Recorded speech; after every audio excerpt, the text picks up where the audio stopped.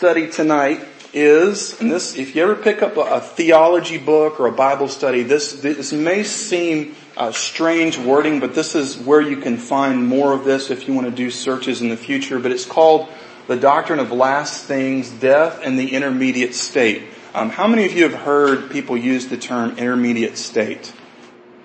Okay, a few. Okay, alright, that's good. It's not a term that we often use for the period between when a person dies and when the second coming of Christ is, when the resurrection is. But we're going to look at what actually happens during that time. I'm thinking very heavily when I was putting this together. There's a lot of slides in here. This may be part one. We may have to pick this up next week. A lot of the answers come in the latter part of it, but we have to build the case so that we understand exactly how to ask the right questions on this. But just to start off here, here is the big term, eschatology. Often the popular term here is the end times, okay? Prophecy in the end times, but this is the proper term, and it is that part of theology that has to do with death, judgment, and the final destiny of the soul and of all humanity, okay? So this is what this often makes its entry into publications such as Chicken Soup for the Soul. That was a joke. Okay, yeah. It's a lot of heavy stuff, okay? So here we go. There has been a rise in interest in this subject since post-World War II. There's some interesting historical things we'll look at. Number one, the attempted annihilation of the Jews. If you read your Bible at all, the Jews play a big part. Very powerful country, tried to eradicate them. They weren't able. Also the establishment of a Jewish state, rise of communism, rise of nuclear superpowers, rise in technological innovation, and the rise in prophecy obsession. Let's talk about a few of these. Somebody help me out? 48. Was it 1940, 48? Was it, does anybody remember the exact day?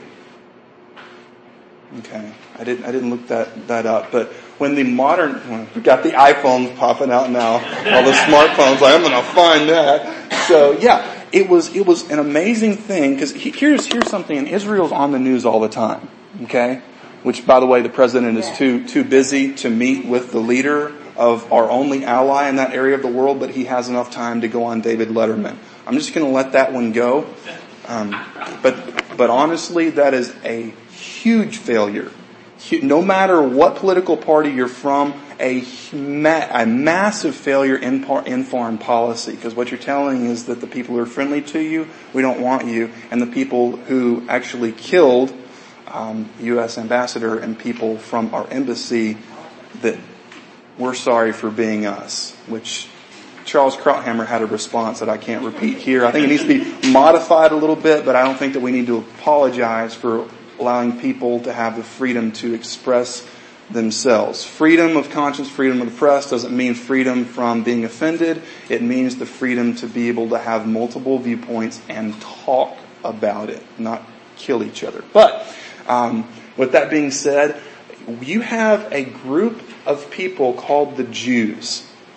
Now, if we went back to our Western Civ books, there were all sorts of ancient Semitic people. Okay? All sorts of little groups. If you've ever read Hebrew, it's not like an Indo-European language. It's not like the Romance languages. It looks like, Dr. Patterson said, it looks like a drunk chicken. Okay? Like, if you've ever seen Hebrew script, it just looks crazy. I mean, you can't make anything out of it. There's no transferability between English or any German, anything like that. It's just crazy looking. But yet, what we have today is, and I think we can use this word without overusing it, it is, I think, if you don't believe in them, you have to take into account that it could be a miracle. I think that it is, but it could be a miracle that you have this little bitty group that the Babylonians, that the Assyrians tried to annihilate, that the Greeks tried to take over and destroy. You had Antiochus Epiphanes who came and he tried to burn and destroy all the Jewish scriptures a few hundred years before Jesus. Then the Romans came and tried to stamp out all of these Jewish insurrections, and then you get this massive industrialized country with an incredibly trained military with often better equipment than the U.S. military. And you have this guy who comes out of an absolute economic crash, and he says, I have the answer, and he ran on bread and jobs. And I can tell you what the problem is, the reason why our country crashed and why we can use our currency for wallpaper. It's worth that little. It's because of the Juden, Adolf Hitler. Germany tried to eradicate them, but yet they came out of the rubble of the most technologically advanced nation on the continent of Europe, using everything they could, even when it didn't make military sense, to kill all of them. But yet they went into another area that was populated by their most ancient enemy, the Arab. And guess who the people were in charge of Palestine during and after World War II? The British. Guess who the British, as political pragmatists, favored? They favored the Arabs. They would disarm the Jewish settlers who were being killed by the Arabs. But yet, out of that whole thing, this ragtag group of people who barely survived the fires of Auschwitz, when the dust settled, they won. We can go back and you can read about David and Ben-Gurion and all of these military heroes, but I still don't know how they won. But they did. And then Christians all across the U.S. reading their Bibles turn to passages about the nation of Israel, and all of a sudden this revival and interest over prophecy begin to really, really grow. And then when you read in your Old Testament especially, it seems like there are these things that are happening that involve mass destruction. Well, with the invention of the A-bomb, that caused a lot of people to start reading their Bibles with prophecy lenses again. And then you look in the book of Daniel when it says, in the last days knowledge shall increase. Since World War II, we could be here for weeks on end talking about how much technology has changed. Has anybody noticed that? Think about in the US of A, think about Franklin County in 1945 when the Germans finally surrendered compared to now in terms of technology. Some of you technological scholars like Miss Iris, you have iPads. Work in the iPad. Here's the crazy thing. I can pick up this phone right here and there's an option called FaceTime. My brother lives in Central Florida. We can both, if we're hooked up to internet, we can hold the phone up and see each other, and the video's not grainy, it's not poor quality at all, and we can hear and talk to and see each other at the same time with no delay. Hello. And I think we're all on the same page, but I don't think all that technology comes from underneath the Hoover Dam. We have the alien, the obelisk or whatever that was saved there, and everything. The movie that sometimes you have high schoolers come out of watching Transformers and like, dude, aliens are real. I'm like, no, you're dumb. All right, just don't. It's okay. And so kind of the result here is prophecy obsession. Let me just show a few pictures so that we're all on the same page. These are popular book titles. Check this out. It's got an A-bomb. It says, World War III, will it begin in the Middle East? That'll get your attention. There's one Bible scholar who said that if anyone sneezes in the Middle East, someone says prophecy's been fulfilled. Okay? Here's another one. The modern state of Israel is born. I got this off the web. Once again, a modern miracle. And the fact that it has survived and they have won every war, I don't think you can just attribute that to post almost annihilation vengeance, saying never again. I think that you have to attribute it to the Lord. Also the Communist Manifesto. When you read in the book of Revelation, I'm not saying this is the interpretation, but there is a lot about the Red Rider, or the rider on a red horse. He was given a sword, went across the whole earth to make war. A lot of people, when Russia began to come to prominence, you had this huge, you guys remember the old maps of the USSR? Remember did anybody ever scared looking at those maps? I remember as a kid, maybe y'all weren't this way, but looking as a kid on those maps, thinking they are so much bigger than we are. Look at that landmass. They've got all the stands except for Afghanistan, all the way up almost the Arctic Circle. They could hide nuclear silos. It's just like a strategic nightmare. And then you have the encroachment of communism into Africa, into places like Vietnam. And many people begin to really think about prophecy because the core tenet of Karl Marx, anybody know his nationality? Jewish. Okay. And German. Exactly. German. Isn't it interesting that the work of a German author who was basically a bum, alright? He wouldn't work, but he would just criticize the system that said you need to work in order to eat. Isn't that easy? Right. Yeah. I'm hungry. Get a job. You're wrong. I'm going to spend my life telling you why. You know, like, no. So what happened is you had this whole worldwide movement, and the unification point in all communist propaganda was there is no God. And if you believe that, we'll put you in prison or worse. So this caused a lot of people to begin to think about prophecy.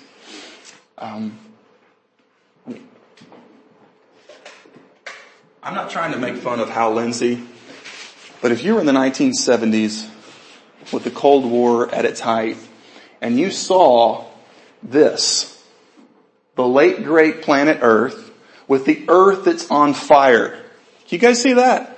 The Earth is on fire, and then the newer version has the Earth, I guess the Earth is going to explode from the inside out, and now the newest copy there has the Earth basically as a molten ball of lava. Hal Lindsey sold a lot of books. Any of y'all read The Late Great Planet Earth? Okay, I did. Just you and me, John? Okay, 3? Okay, there's a few confess. Okay, I did. And so what happened is actually Hal Lindsey was one of the people that really brought prophecy to the forefront. I just thought that those book covers would be so, encouraging for your spiritual walk with Christ, and see that. Which, by the way, if you ever want to sell books, just put something on the front cover that has everything dying in like a fire nuclear holocaust, and people will buy your book. Okay? There's some Proverbs lessons about making money from that. So, and then we have things that are just borderline ridiculous. Okay, the Nostradamus, which actually we have it linked on our website. Ray Comfort did a debunking documentary on the prophecies of Nostradamus. Okay, so let not your heart be troubled if you read the tabloids that says the world will end on 5/11/08.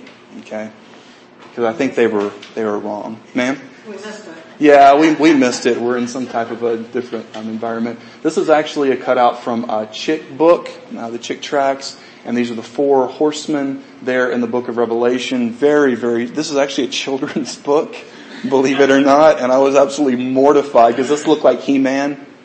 He actually, I was like, oh, He-Man's in the Bible. Wait, no, this guy's coming to kill everyone. So let's turn to what prophecy, and this is on your notes if you want to follow along and jot scriptures down as well. What prophecy and eschatology should remind us of is Christ's ultimate victory, not our so-called impending doom. Okay, are we all on the same page with that? We know that Christ is coming back to judge the world, but that for us results in His victory and our deliverance. So what it should do is motivate us to share the gospel. Amen? Okay? It's not a time to get scared. It's a time to get busy.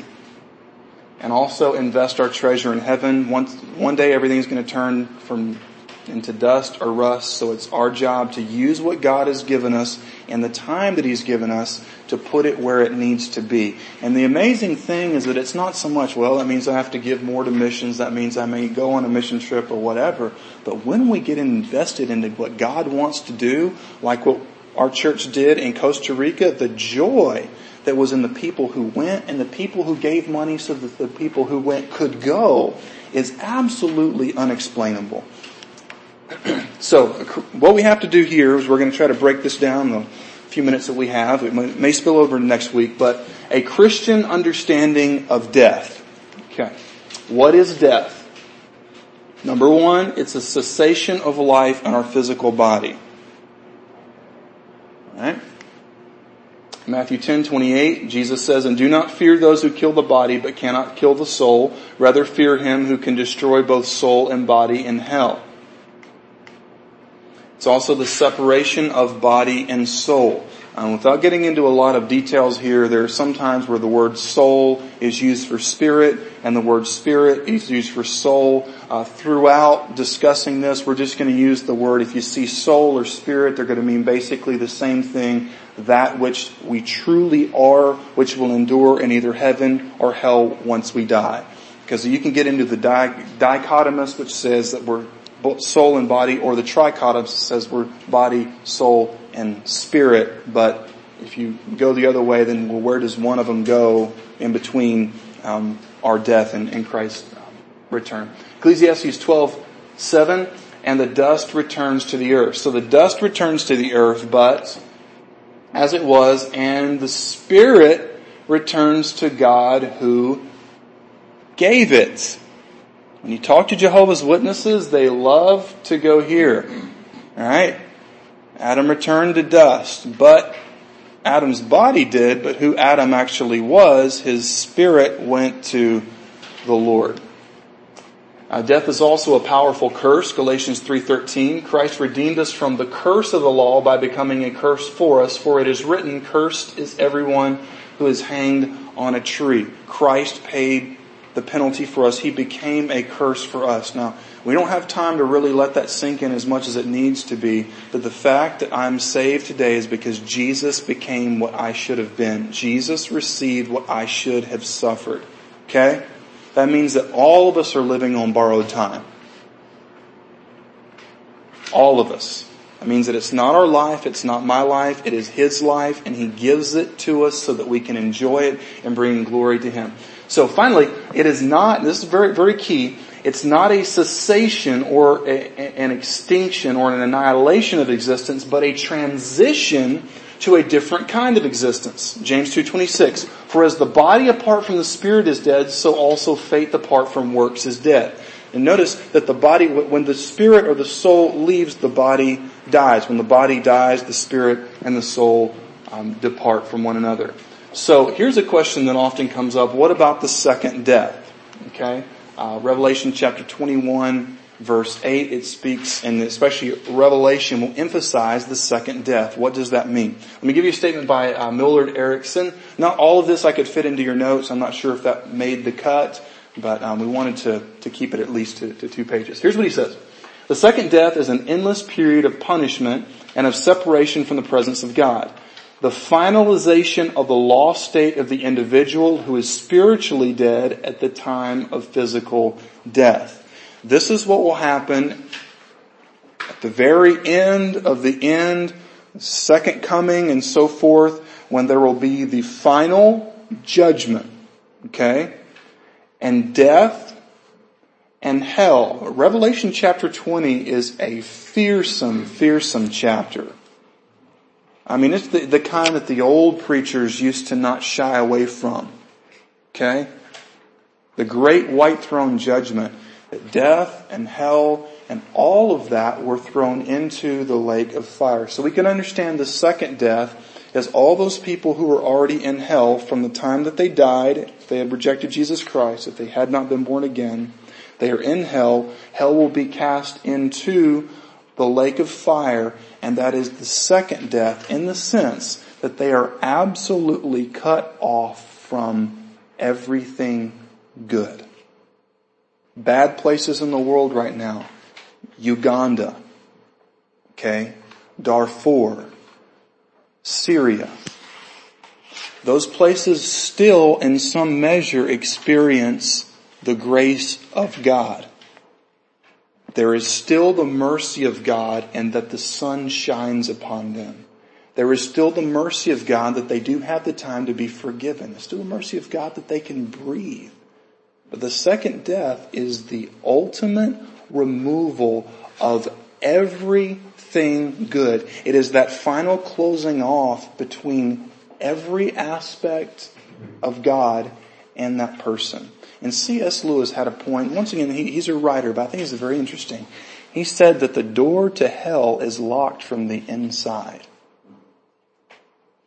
When we take into account what the Apostle Paul says about the unsaved person hating God, being an enemy in their mind through wicked works, it's that really, if we got down to it, no one wouldn't be in heaven, because heaven's not just a place where we get everything we want, and it's kind of like we go into a nice restaurant and the angels come up and they say, what would you like to eat at the marriage supper of the Lamb? And we say, I'll take a home-cooked, roast beef and this and that.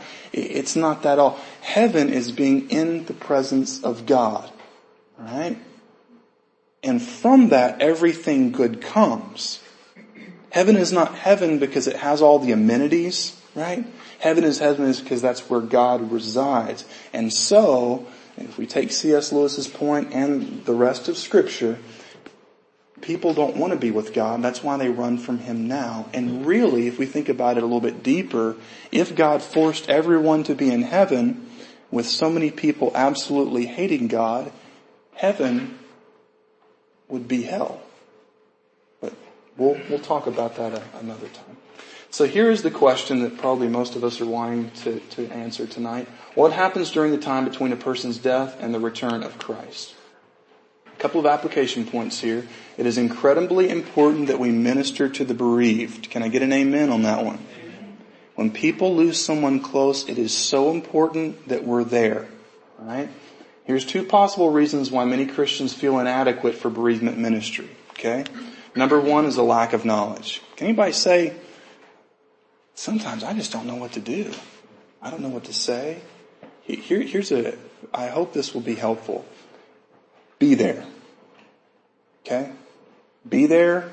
Tell them you love them. If the Lord brings something to your heart that you know the Holy Spirit is just telling you to say, you say it, but don't feel pressured to come up with this great oratory speech on how all things work together for good and their child has just died. Okay?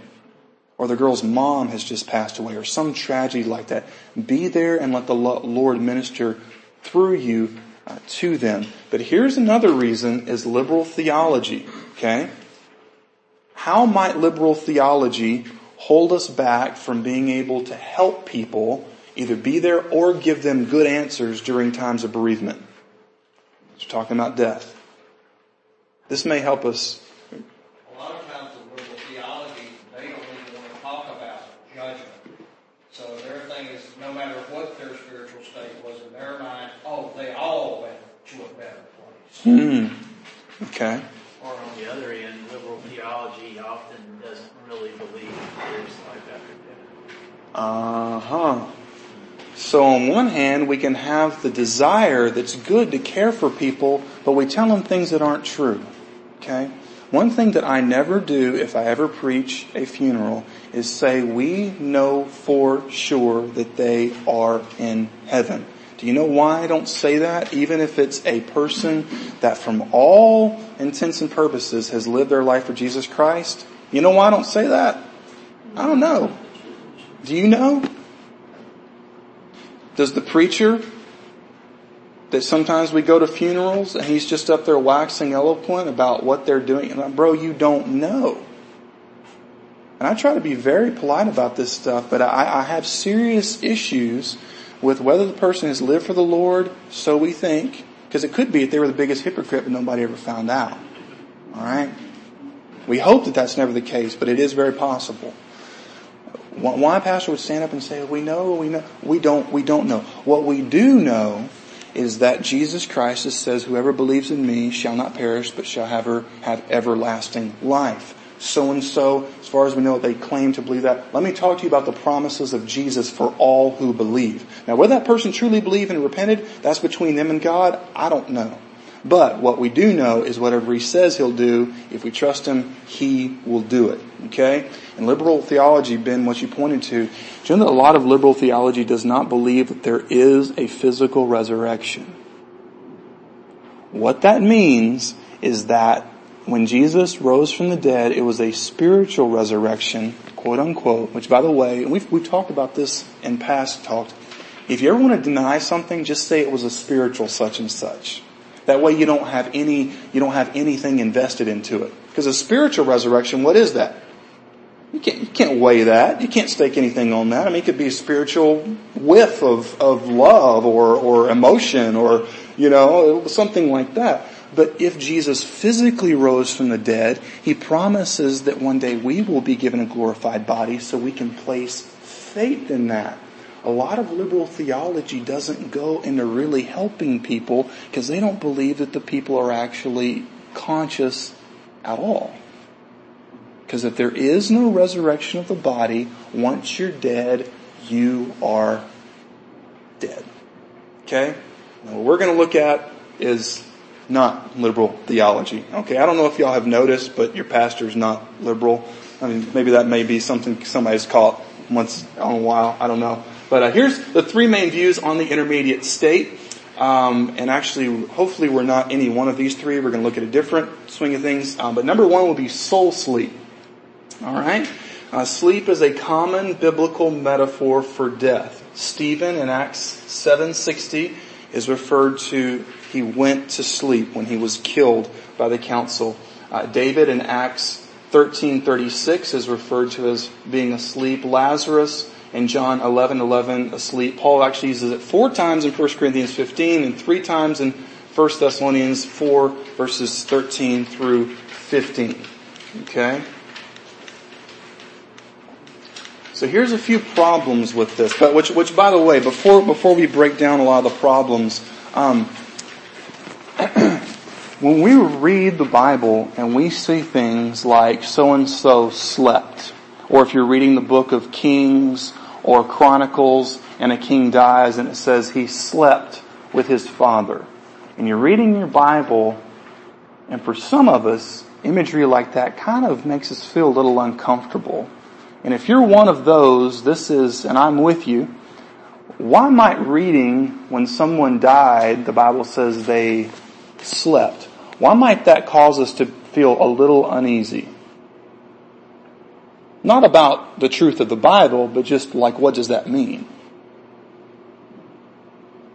Or maybe you guys have it all figured out, I'm not sure.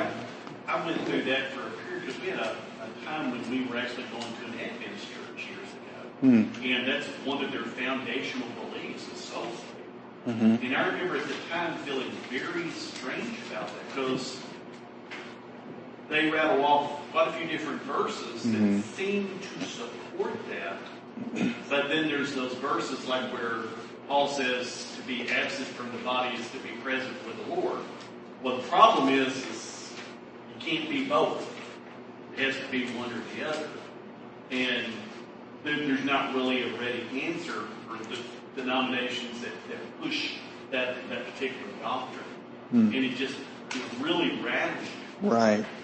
And that's one of those people are lost for lack of knowledge. Good point, Michael. I appreciate you sharing that. The view, and I don't think I defined this before we discuss it. Soul sleep would be whenever a person dies, they are not consciously in the presence of the Lord or consciously in hell, but it's just they're not conscious. Okay? They're doesn't mean that they're annihilated, they're just asleep. Okay? If we hold to that view, we're placing a lot of theological investment into a metaphor. Okay? Now, if we come to it first off and we're not sure what it means, it could mean literally their soul is sleeping, but it very well could mean something else. It could be a metaphor. But then we'll come to those pesky verses that talk about that when you die, you go to one of 2 places, which a lot of people today don't really want to hear. We'll come to that, Michael. Here's a few problems. Verses that attest to the conscious existence after death and before the resurrection. Okay? One would be the rich man in hell. Luke 16. Anybody remember how the rich man was sleeping? How was his quality of sleep? The rich man and Lazarus. He was suffering in the fire and looked over and saw Lazarus being comforted. And said, can he dip his finger in the water and give me a little relief? Yeah. I mean, he's not asleep. And some people say, well, Jesus was giving a metaphor. This is what liberals will say. This is where we can, if you've ever been fishing and you catch a fish and you just kind of let it take the line for a little while, let him take that line. Really? So Jesus wasn't really talking about a real man in hell. No, he was illustrating a greater concept. If we believe that hell is a metaphor, if we believe that the rich man's story was just a metaphor, what we are really saying, and if we can grab a hold of this, we can really help people who've been confused by Bible-denying liberal theology. What we're really saying is that Jesus was telling us that hell was so and is so terrible and horrific. The only way I can explain it to you is by this metaphor, which itself is horrific. That means that if we take the rich man in hell as a metaphor, that means that it's a million times worse, and that's the only way Jesus, God in the flesh, could unpack it to our human minds. So if somebody tries to deny hell by saying it's a metaphor, then we actually say you're giving hell steroids, and it's even worse.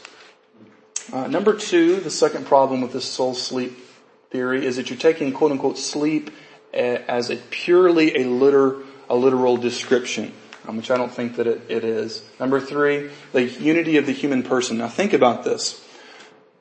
What is the basis of our identity? If soul sleep, then our body is. Right? Like, who is the real you? This would mean that the soul and the spirit is synonymous with the body. Here's what the soul sleep people say. They say that you will be resurrected one day, but that if your body dies, then you essentially don't exist except for some soul sleep. And if that's the case, then God would have to resurrect the exact molecules, which we know when a person dies, often those molecules, go back to the dirt and it goes into the water and so forth. So God would basically have to, in some cases, maybe even take people apart. And if this is the case, that we are our body, then that means that the materialists who tell us that there is no soul, which by the way, the soul is the immaterial part of our body, right? Or the part of us. Like the soul, the scripture says, is not something that's physical. So if we say that soul sleep is real, what we're saying is that there is no difference between my body and my soul and my spirit. That means that the decisions that we make for Jesus and against Jesus can be explained chemically. That's how we explain physical reactions, our reflexes and so forth. And if that's the case, then there really is no free will. There really is no choice. Everything is chemical. But a lot of times the people who want to tell us that we just sleep, they fail to overlook those points. So let's go to number 2, purgatory. Where do we start? Problems with purgatory. We all know that purgatory is a place of suffering, to where you suffer to wash off your past sins.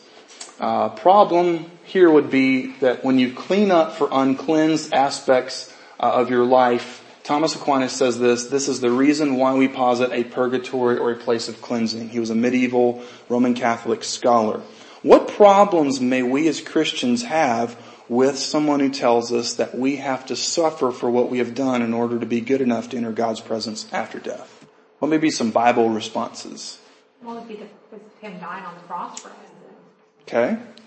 Yeah. I mean, that's why he died, was to cleanse us of those. Scripture says his death was completely sufficient to pay for all sins. Okay. And you're saying here, it's not really quite. You got to suffer a little more to pay for it. Adding to the gospel in a way, it's something else beyond Christ. Sure. To be saved and enter heaven. Sure. Let's imagine for a moment that we're a pope, that we hold all of Europe in our hand, and we can make a lot of money if we tell people that the way that you get out of purgatory is, what's that? Go ahead. Yeah, you pray so that the priest can conduct a mass in the honor of your dead relative, and those prayers kind of go to their account. And you can also buy indulgence. You can buy people's excess goodness. People like popes and bishops and whatever. Right. And credit that to your family. Right. Yeah. I had a man named John Tetzel who went around Europe, and the saying was, when the coin in the coffer rings, the soul from purgatory springs. Okay? Now this is somewhat humorous from our understanding of the Bible, but imagine if we had been back then and the Bibles were all chained to the pulpits. And we were in absolute spiritual slavery to the Roman Catholic Church. And we were told the way that you get your relatives, if you love them, out of this terrible place called purgatory, is you pay for masses to be done. You know what I would do? If I didn't know any better, I probably would be paying for masses for my brother. And I would be in bondage. And I'll just say this, that the popes and the men who taught that, the one thing that they would need after death is an air conditioner. Because that is absolutely, and I'm not cussing when I say this, to prostitute the gospel in that way is one of the most damnable offenses against God I could ever imagine. To turn the gospel into a way of making money, not just making money off of selling prayer cloths on TV, alright, but in a way of extracting that from people's bereavement. So, our biblical response is, you guys got Ephesians 2:8-9, for by grace are we saved. Here, we're going to probably have to close on this point, but let me give you the source of the Roman Catholic teaching on purgatory, okay? I know that everybody came tonight wanting to know what 2 Maccabees chapter 12 verses 43 through 45 said, right? Okay? Non-canonical scripture. Here's what actually happened. The Maccabees were a group of Jewish revolutionaries trying to throw off the pagans who were in charge, and there was a group of Jewish warriors that had been ambushed and killed. They were found with necklaces that had like an image of a pagan god on them. And if you were a Jew, any type of image was shame, shame, shame. So here's what happened. The leader, Judas Maccabeus, his nickname was the Hammer. Isn't that cool? That would be the greatest movie if somebody could go back and make a movie about the Maccabees. Here's what he said. He took up a collection man by man to the amount of 2,000 drachmas of silver and sent it to Jerusalem to provide for a sin offering. In doing this, he acted well and honorably, taking accounts of the resurrection. For if he were not expecting that those who had fallen would rise again, it would have been superfluous and foolish to pray for the dead. But if he was looking to the splendid reward that is laid up for those who fall asleep in godliness, it was a holy and pious thought. Therefore he made atonement for the dead. Wow, Miss Pat.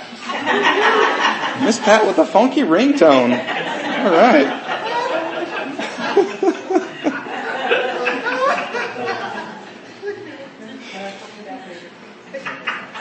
Maccabees and funk. Those go together. All right. And the book concludes, therefore he made atonement for the dead that they might be delivered from their sin. This is nowhere found in the Old Testament where God said, do this. Maccabees is not even a canonical or a true biblical book. But if you're the Pope and you've got all of the documents and the only people who can study it to cross-examine you is your guys, then you can pull out 15th Maccabees out of Grandma's shelf and this and that and tell the population this is what it's saying. Pay us and we'll pray your dead relatives out of purgatory. And so, y'all, we're out of time. Next week we're gonna bring this to a conclusion. And I'm sorry if you absolutely want to know. I've got the notes on there that you can do the research, but hopefully see you back next week and we will conclude this with some good illustrations on what the Bible actually teaches. I kind of feel bad tonight because we've got all this garbage that I've taught you that everybody else believes. So read the notes and pray to Jesus tonight, and hopefully we'll not return heretics before next week. So I love y'all, and let's pray.